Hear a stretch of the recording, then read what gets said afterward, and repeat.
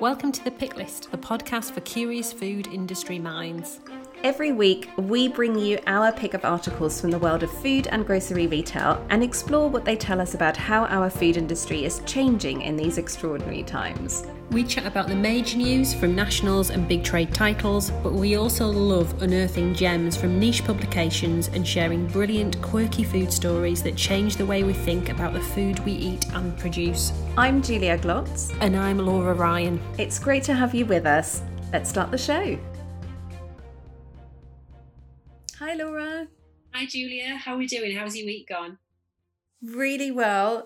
The massive report that I talked to you about last week has been filed. It's been done, so that's a massive relief. I just don't know how you do it. That report's longer than my dissertation I did at uni, so I'm in awe.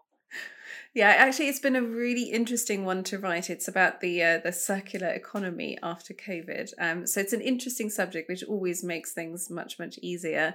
Actually, sometimes I really like having pieces that are a bit longer than your usual sort of journalistic feature. It gives you an opportunity to really go into depth. But yeah, they are quite big pieces of work. So yeah, it's nice to have that all done and dusted. How's your week been? Oh yeah, good week, thank you. I'm excited about chatting to you today because it's nice. Some weeks we have a guest and some weeks it's just me and you, and it's really nice when it's me and you to get a bit more into the detail of some of our articles. So looking forward to chatting with you today.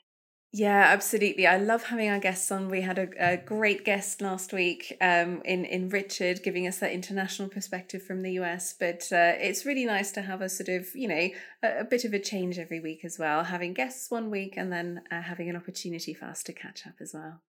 And super excited to say we've got a sponsor again this week. Yes, this week we have Shopper Intelligence as our sponsor. Shopper Intelligence is the first and only syndicated measurement program built from the direct voice of food and drink shoppers, with unique store-wide metrics in dozens of categories giving you why and how shoppers buy, not just what they buy. If you'd like more information, just go to shopperintelligence.com and the link is in the show notes. Great. Shall we get started? Let's go. All right, so my first pick this week is from the Financial Times. It's an article by Judith Evans titled Coronavirus, UK Farmers Face Brutal Test Ahead of Brexit. And the question it raises in essence is this: has the coronavirus outbreak created an opportunity for UK farmers to argue for self-sufficiency and the protection of UK food standards in a way that perhaps wasn't possible before? Because we've all just experienced major disruption to our global food system, and it's perhaps going to make us want to have our food produced a little closer to home in the future. Or is the pandemic going to have the opposite effect and make that argument a whole lot more difficult, particularly in light of Brexit? The headline kind of gives the game away in the sense that it's talking about a brutal test for UK farmers, and that's very much the message I took from this piece as well.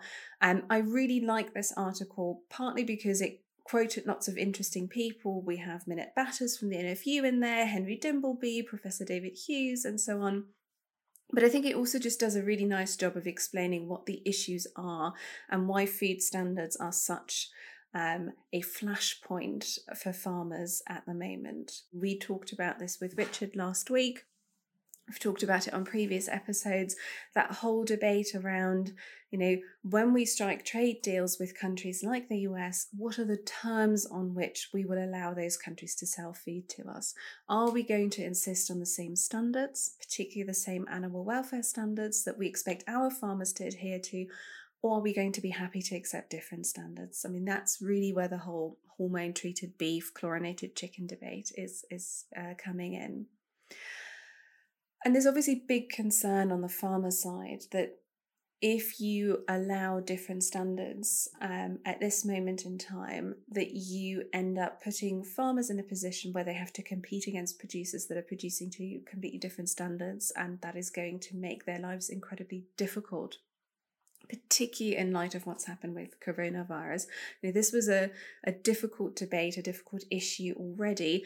Throwing a pandemic into the mix certainly hasn't made things any easier. And I don't know what you made of it, but that's kind of the message I took from the article as well. It ends on quite a positive note. There's one of the farmers saying, well, perhaps this will be a fork in the road and hopefully the country will, appreciate the high quality food that we're producing because they've just been through this food crisis. And maybe it's going to make arguments in favour of sort of higher self-sufficiency and support for British farmers easier. And I really hope he's right. I think it's really important for us to support our domestic farmers, our British farmers. But I think it's going to be really, really tough to win this argument in the current climate.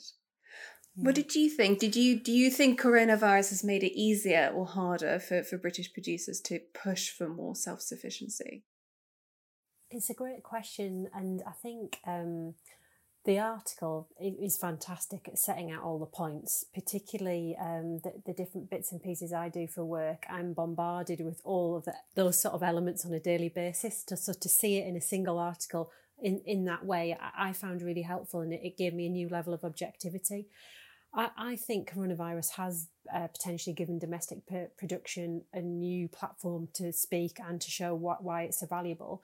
And maybe without that, we would be in a slightly different position now, leading up to Brexit. So there was a couple of things within the article that really hammered home to me. One, Minette being mentioned several times, and that was great. And I have to admit, I'm a massive fan of hers because she's done an amazing job under so much pressure at the NFU, and trying to lead a membership organisation with so many different views and so many different sectors is always tough. And her trying to get on the front foot and be a face to consumers in a measured way is never easy. And I really think she's really helped to crack that. But when I read it and I reflect on it, and I think where our retail market is, I think consumers, my personal view is still expect British at retail, and will still expect those long-term relationships with our retail base to sell British. I think where this can potentially play, as we know, is in food service, where the country of origin labelling is very different, non-existent pretty much on beef. And I think that's where there's a huge opportunity for more differentiated product to come into that market. I personally don't see a huge swing, at least in the short term, and by short term I mean next 3 to 5 years in retail, but definitely, as we know, food service can change really quickly. And the sort of final thing that I thought of looking at that article, and it talks about, other countries have got cooperatives and have got that longer term relationship in their supply chain. Unfortunately for us, and it's the same the world over, but others have managed to crack it, we've got such a trader mentality, particularly in the meat industry, that both throughout the supply chain, and we haven't got that integration that we could maybe have. And I think we need to continue to look towards that integration and working from processors to producers, and then through to retail and food service, so that chain is locked down, so it's harder for people to switch when imported product comes in of a lower standard potentially. And then I said that was my last point, but I've got another one. Something that isn't mentioned in the article, and something I'm passionate about, is meat quality. So, and by quality, what consumers perceive to be quality. And you go to the States and you very rarely say, "Oh, no, I had a rubbish steak." And that's probably because, you may be eating somewhere that has got great selection of the product that they're supplying. And, everywhere has good and bad products. But what they do have is a quality scheme that arguably we don't currently have in the UK. And the Australians are great at that as well. So if we're really putting the consumer at the centre of everything we do rather than production, we need to be delivering what they want. And that's something that's consistent and delivers again and again. And we can't rest on our laurels there. So I think it's going to be challenging, and I think our market's going to look very, very, very different in the next 12 months. And it's quite frightening as well, I think, for the industry that we're working. Totally. And it really reminded me of something that came up in this report that I've been working on, which is largely looking at the opportunity for green recovery after the virus, or in the wake of the virus. And one thing that came up over and over again from people was that, yes, this is an opportunity to reset and to do things better and to build back better. But at the same time, we can't take that for granted. It's also a moment of peril. So if we want that better future, if we want to build a better food system, it's not just going to happen. There is going to be a fight involved in convincing others, convincing government, convincing policymakers of the need to go in that direction. And I think it's a similar situation here where, yes, there is an opportunity. And I think people's relationship to food is changing, and I think we are valuing food potentially slightly differently in the wake of this pandemic. Whether that's a permanent change or not, I think is a different matter. But yeah, that just because there is an opportunity or there's a potential platform doesn't mean that it's in the bag. There's a massive fight on our hands, and I mean organizations like the NFU, I think, realize that they've been very good at building a wider coalition with, a wider range of organizations to really push for that. But yeah, it's a tough fight that I think that sector is facing, and the article explains really well just exactly what issues are at stake. What's your first pick this week? My first pick is from The Grocer, and I was a bit spoilt this week with The Grocer because, as you know, my pet project is a CEO interview, and there was 2 CEO type level interviews in The Grocer this week, so I didn't know which one to pick. But I went for the big interview with Julie Ashfield, and this is Julie Ashfield, MD of Buying at Aldi, on how Aldi stayed calm amid coronavirus crisis. The reason I picked this article is I think Julie's got quite a low profile, actually, and to be honest, the whole Aldi management team that they're a very slick team, as is the whole Aldi operation, and don't really do that many interviews at all compared to some of the other retailers. So I was probably surprised to see her in here, which was great. And the surname links quite nicely with Ashfield Farms at Aldi, and a whole range in there, which I think is interesting in itself. Anyway. I think maybe the trigger for the interview is this is the 7th year running that Aldi has topped the Grocery Code Adjudicator league table. So I think that this was an entry into the interview, but it gave a really good platform to understand a little bit more about the business and a little bit more about her. She joined Aldi as a graduate area manager in 1999 and has worked her way up the ranks. And I always really like those stories of someone that's come from the bottom up and has, and we've seen it quite a lot with the various CEOs that have learned from the shop floor and taken that expertise to the C-suite, which is great to see. Some of the key things that she's pulled out, which I would love to mention, is first of all, that the strong relationship Aldi have with their supply base. And I think sometimes you think, do Aldi have that real transactional relationship with their supply base? But very much the opposite. And they look at transparency, honesty and trust with their supply base, which has allowed them to be number 1 on that Grocery Code Adjudicator for so long. The other thing that then goes on to is obviously COVID and the fact that Aldi have an average of 2,000 SKUs in their stores as opposed to 20,000 in a Tesco or a JS. And that really led to them not having to consolidate their range very much when COVID hit. Julie says in the article that she only had to consolidate a couple of products, and that was probably on pack size more than anything else. And efficiency is a real advantage that Aldi have. And one of the examples that she pulled out, which I absolutely love when I go into an Aldi, is the fact that their store colleagues are trained to work on everything. And you see this, they're trained to unpack a pallet, stack shelves, customer service, work on the checkout. And if they're working on a checkout, they're incentivized to get so much product through that checkout, probably double than a normal supermarket. And that's something that seems so simple, but just that flexibility allows them to move at pace.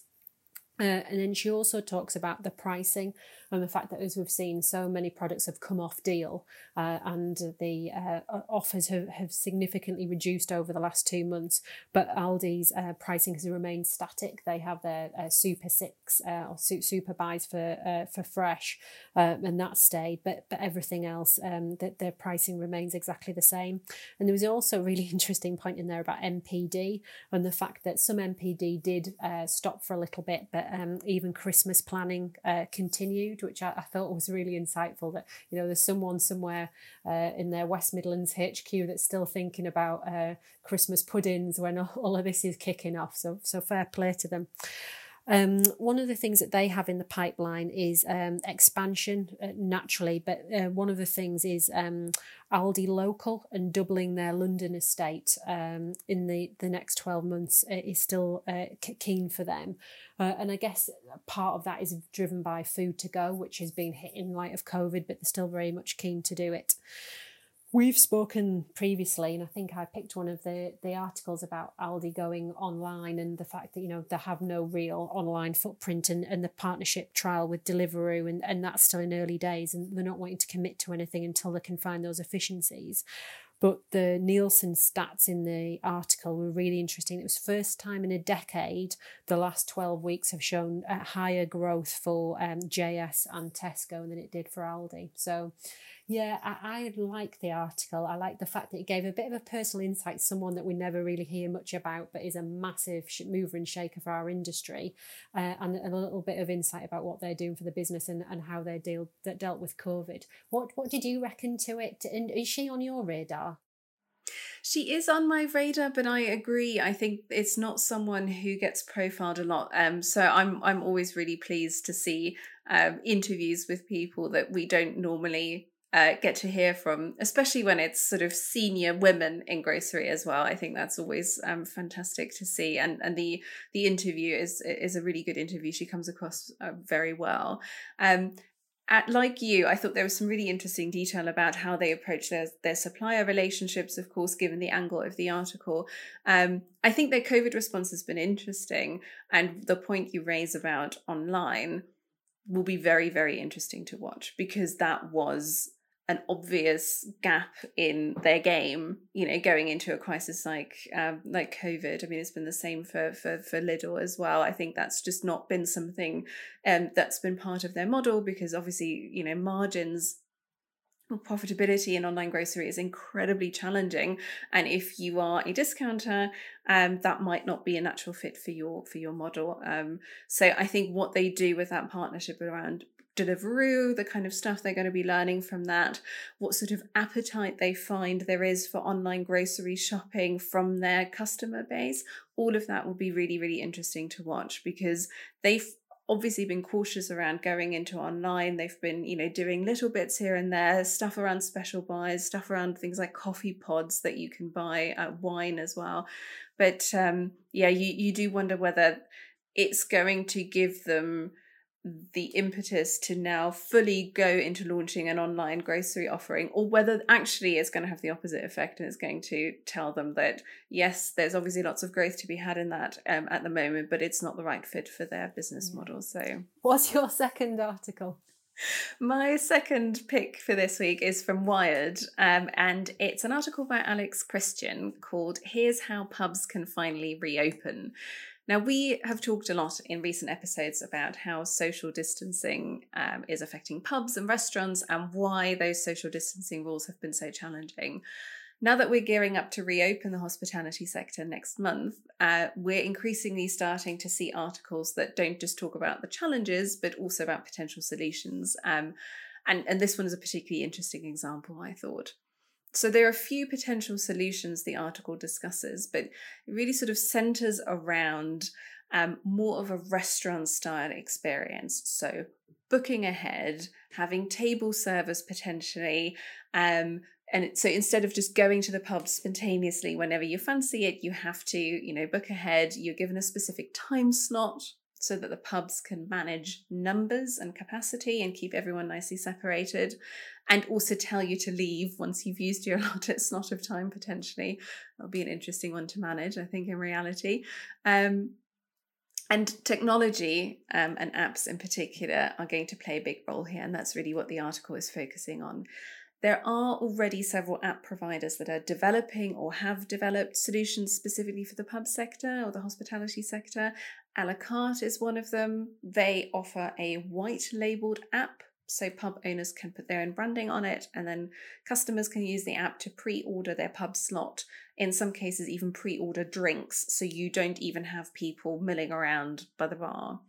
And some of the big pub chains already have developed their own apps as well. I think they mentioned Wetherspoons and Green King in the article.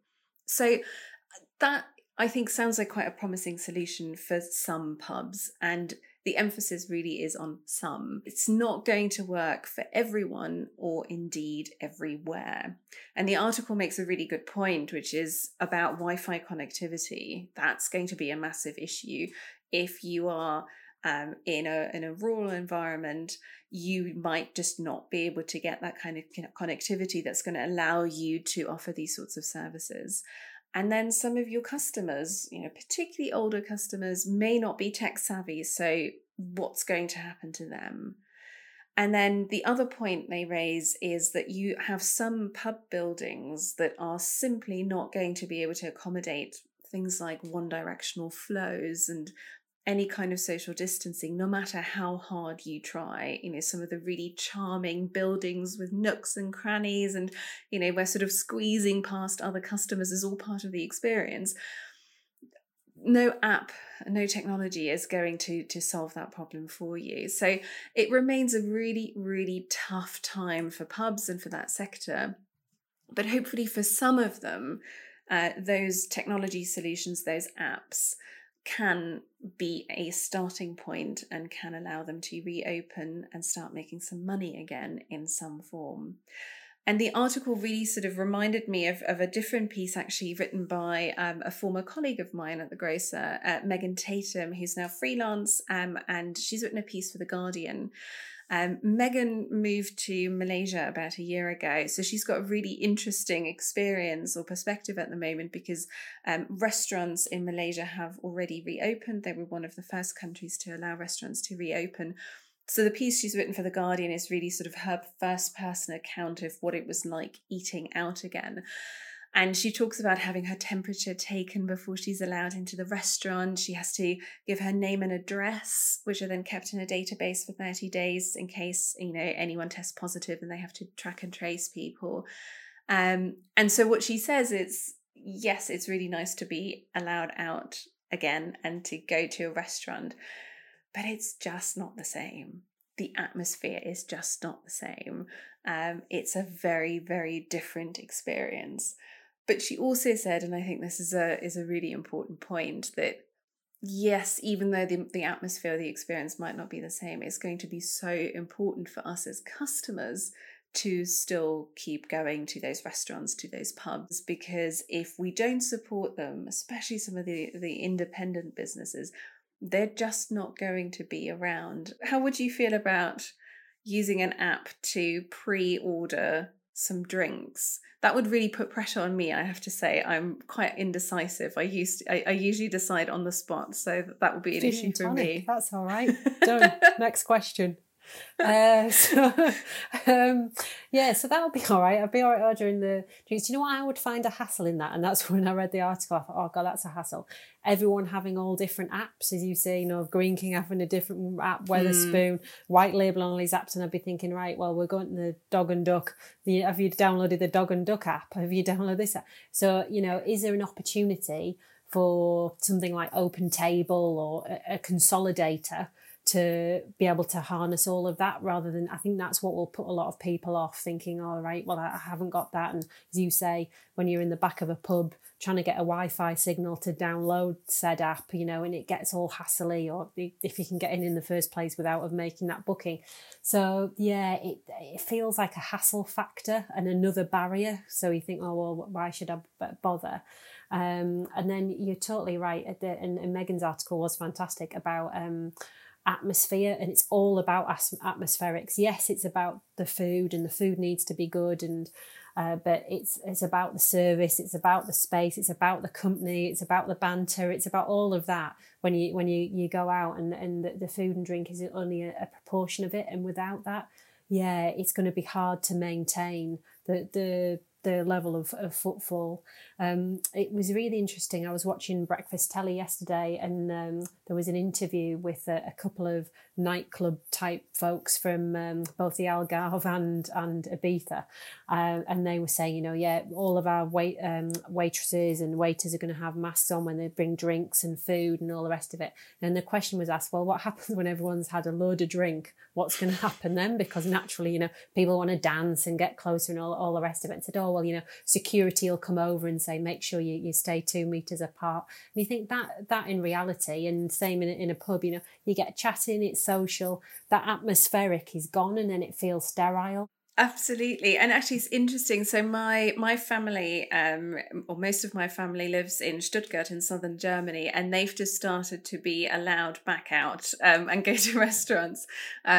The population in general, not just my family, I should say. And they went out last week to a restaurant. And what my dad said was, obviously, yes, absolutely, all those points about atmosphere, it's really weird. If anyone had asked you to do this sort of thing where, they also had to pre-book and they had to give their address, and the waiting staff is all wearing masks, and it's all a little bit weird. But because we've not been able to go out for so long, I think they still had a good time. So I think it's one of those things where if you look at the impact it has on atmosphere and isolation, you would just say, well, this is obviously ludicrous and no one wants to have an experience like that. But if you've just been through, 8-9 weeks or however long of not being able to go out at all, then suddenly that's perhaps a minor inconvenience. That was definitely the impression I got from them. Now, I have to say they went to a restaurant, and I think restaurants with the whole sort of food experience, I think, are going to have a slightly easier time than the ones that are very much just about socializing, your nightclubs, your pubs primarily. I think they ended up having a good time, even though on paper it sounds like a really, really weird experience. It's a good point, really, and you just, you're ready for it. And you if you told someone in January, would you sit in your car for 2 hours to get a McDonald's? You would say, no, I'm all right, thanks. But that's what everyone's been doing this week, haven't they? So actually, yeah, you're ready for it, and you want to experience the things that you experienced before, even if it's a little bit different. Totally. Yeah. What's your next pick? So when you want a Kit Kat, but you don't want to go to the supermarket, you know what you need to do now? Just Deliveroo.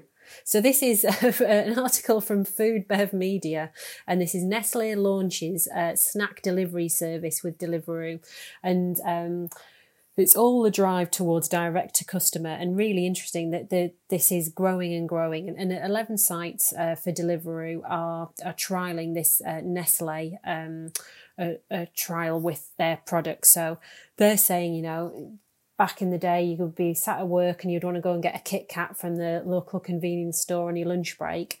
Well, they're seeing that market obviously drop off a cliff because everyone's working from home. So they are now selling a huge proportion of their products, trialling through these 11 Deliveroo sites, which is really interesting. And it comes off the back of news last week of PepsiCo Kraft doing a very similar thing and doing direct-to-customer sales and setting up 2 different websites, including snacks.com, so you can order all your favourite snacks to home, and Kellogg's as well doing a similar piece of work last year, again via Deliveroo. For some of these big FMCG brands that have relied so heavily on physical retail, they are looking to, in some small way, obviously, to begin with, bypass some of that and go directly to customer. But to be able to buy a 2-finger Kit Kat from Deliveroo, I just thought was really fascinating, and to trial that when such small margins, but it's possible. Would you add a Kit Kat onto your Deliveroo order? Possibly, and I think it's the adding on that's the key. It's the adding bit here, on, isn't it? It is. It's not just the Kit Kat. Exactly. And I think actually what's really interesting here is how some of the big FMCG giants are sort of interpreting that direct to consumer opportunity differently. So with the PepsiCo model, where you've got snacks.com and I think, is it Pantry something that they set up, the other one? From my sense, from having looked at this, is that that's very much driven by bundles. So you as a consumer can put together a bundle of, I don't know, your favorite snack items or some kind of bundle of breakfast items. And of course, PepsiCo has a large enough portfolio that you actually end up having, you know, quite a lot of categories, and you can put together probably quite a decent bundle. And if you're getting people to buy a bundle, some of the costs around delivery probably start making sense. Whereas if you just ask them to buy, you know, a can of Pepsi, that's not going to work. I think that's when you need to have your add-on and your, you know, your additional Kit Kat. I think it's interesting that Nestlé see the opportunity in going with a partner like Deliveroo, rather than trying to do this themselves. They obviously have a lot of experience in direct-to-consumer. They're arguably one of the direct-to-consumer pioneers with the whole Nespresso model. But that's very different margins. You know, that's a product that people would be seeking out specifically, and where they're quite happy to accept possibly delivery charges, but also that the inconvenience, if you will, of having to order something through a separate website. You're not going to get that for impulse purchases like a single Kit Kat. I think your best chance is to, as they've done, partner with a company like Deliveroo that's got that customer relationship already, where someone's already buying food and then going, hang on, what's in the Deliveroo Essentials range that they've launched? Oh, well, I might as well, you know, add some tea bags and a couple of Kit Kats.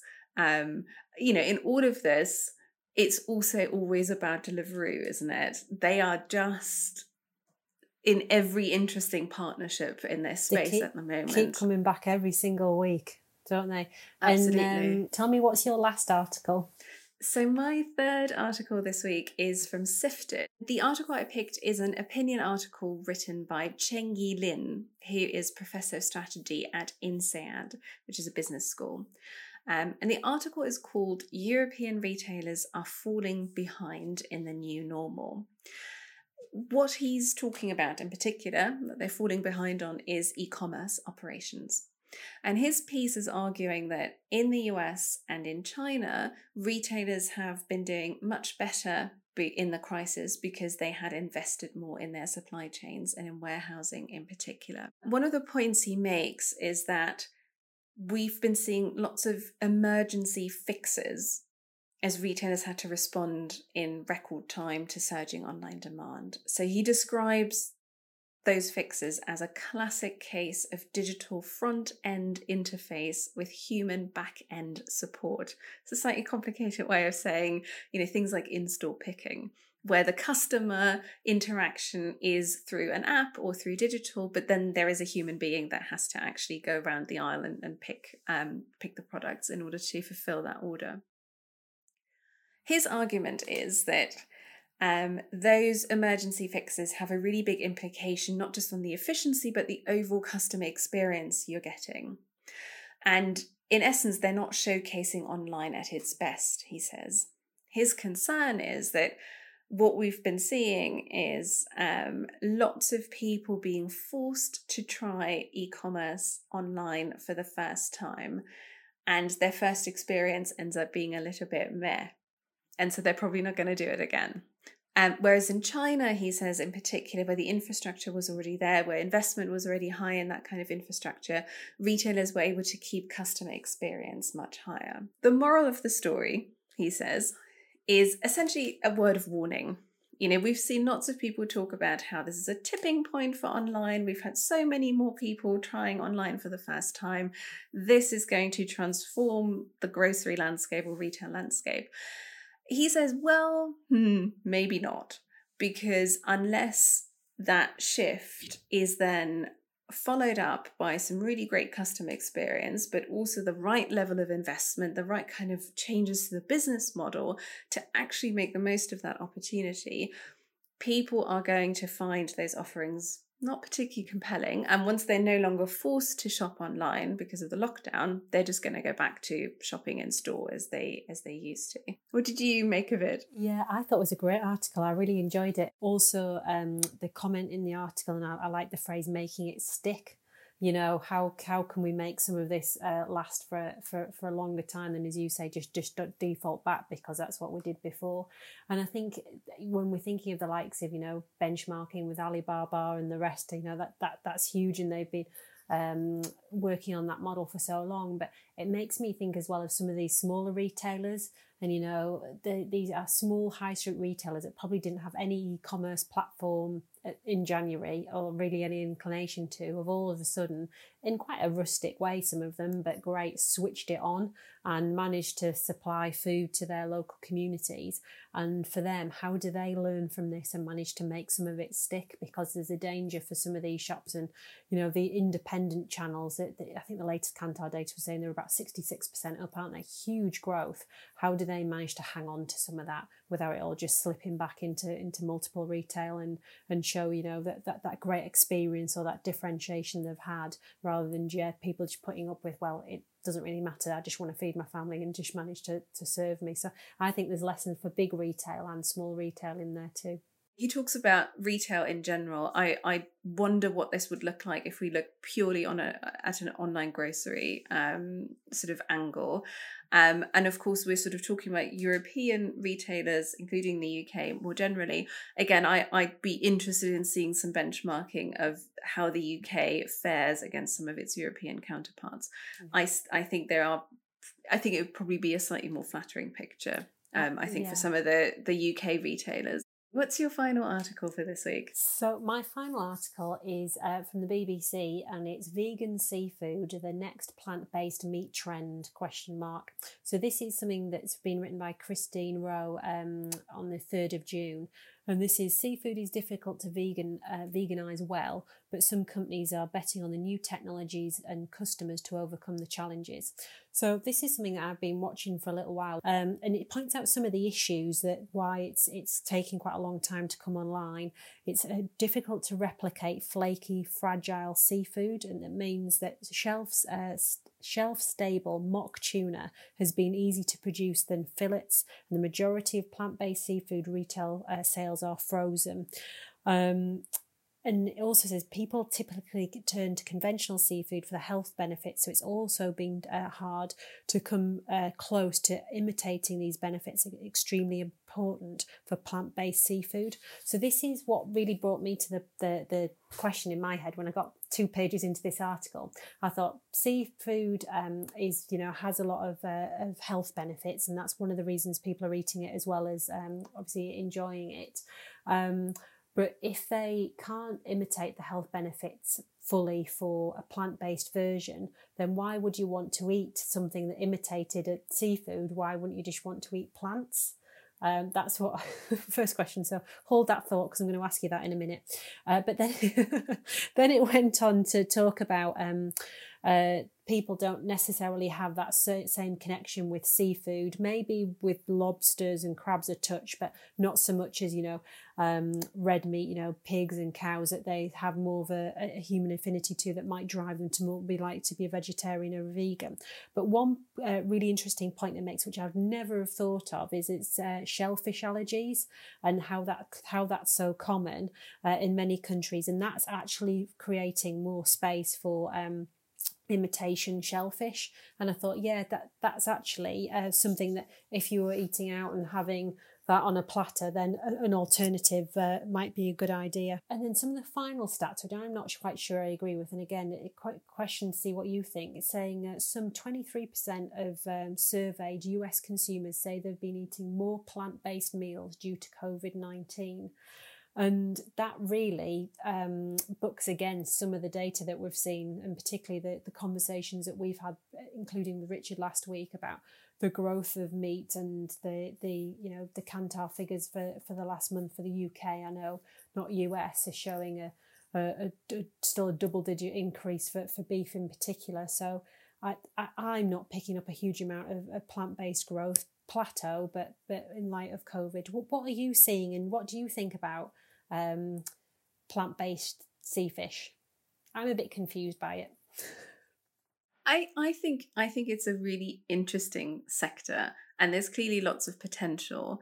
I thought the point about shellfish allergies was really interesting as well. We talk a lot about, people switching to alternatives because of health reasons and environmental reasons and animal welfare reasons, or things like that. I hadn't really thought about the allergy angle, and so that I think that was a really interesting point that was raised there.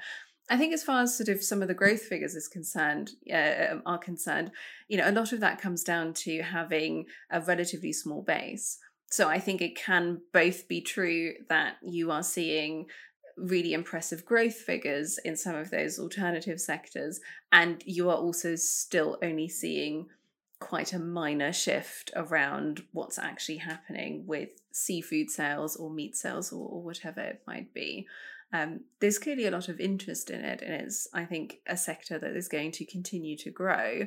But, we're talking about something that's starting from a very small base. So, I don't think I would expect it to have a sort of massive impact yet in terms of total sales.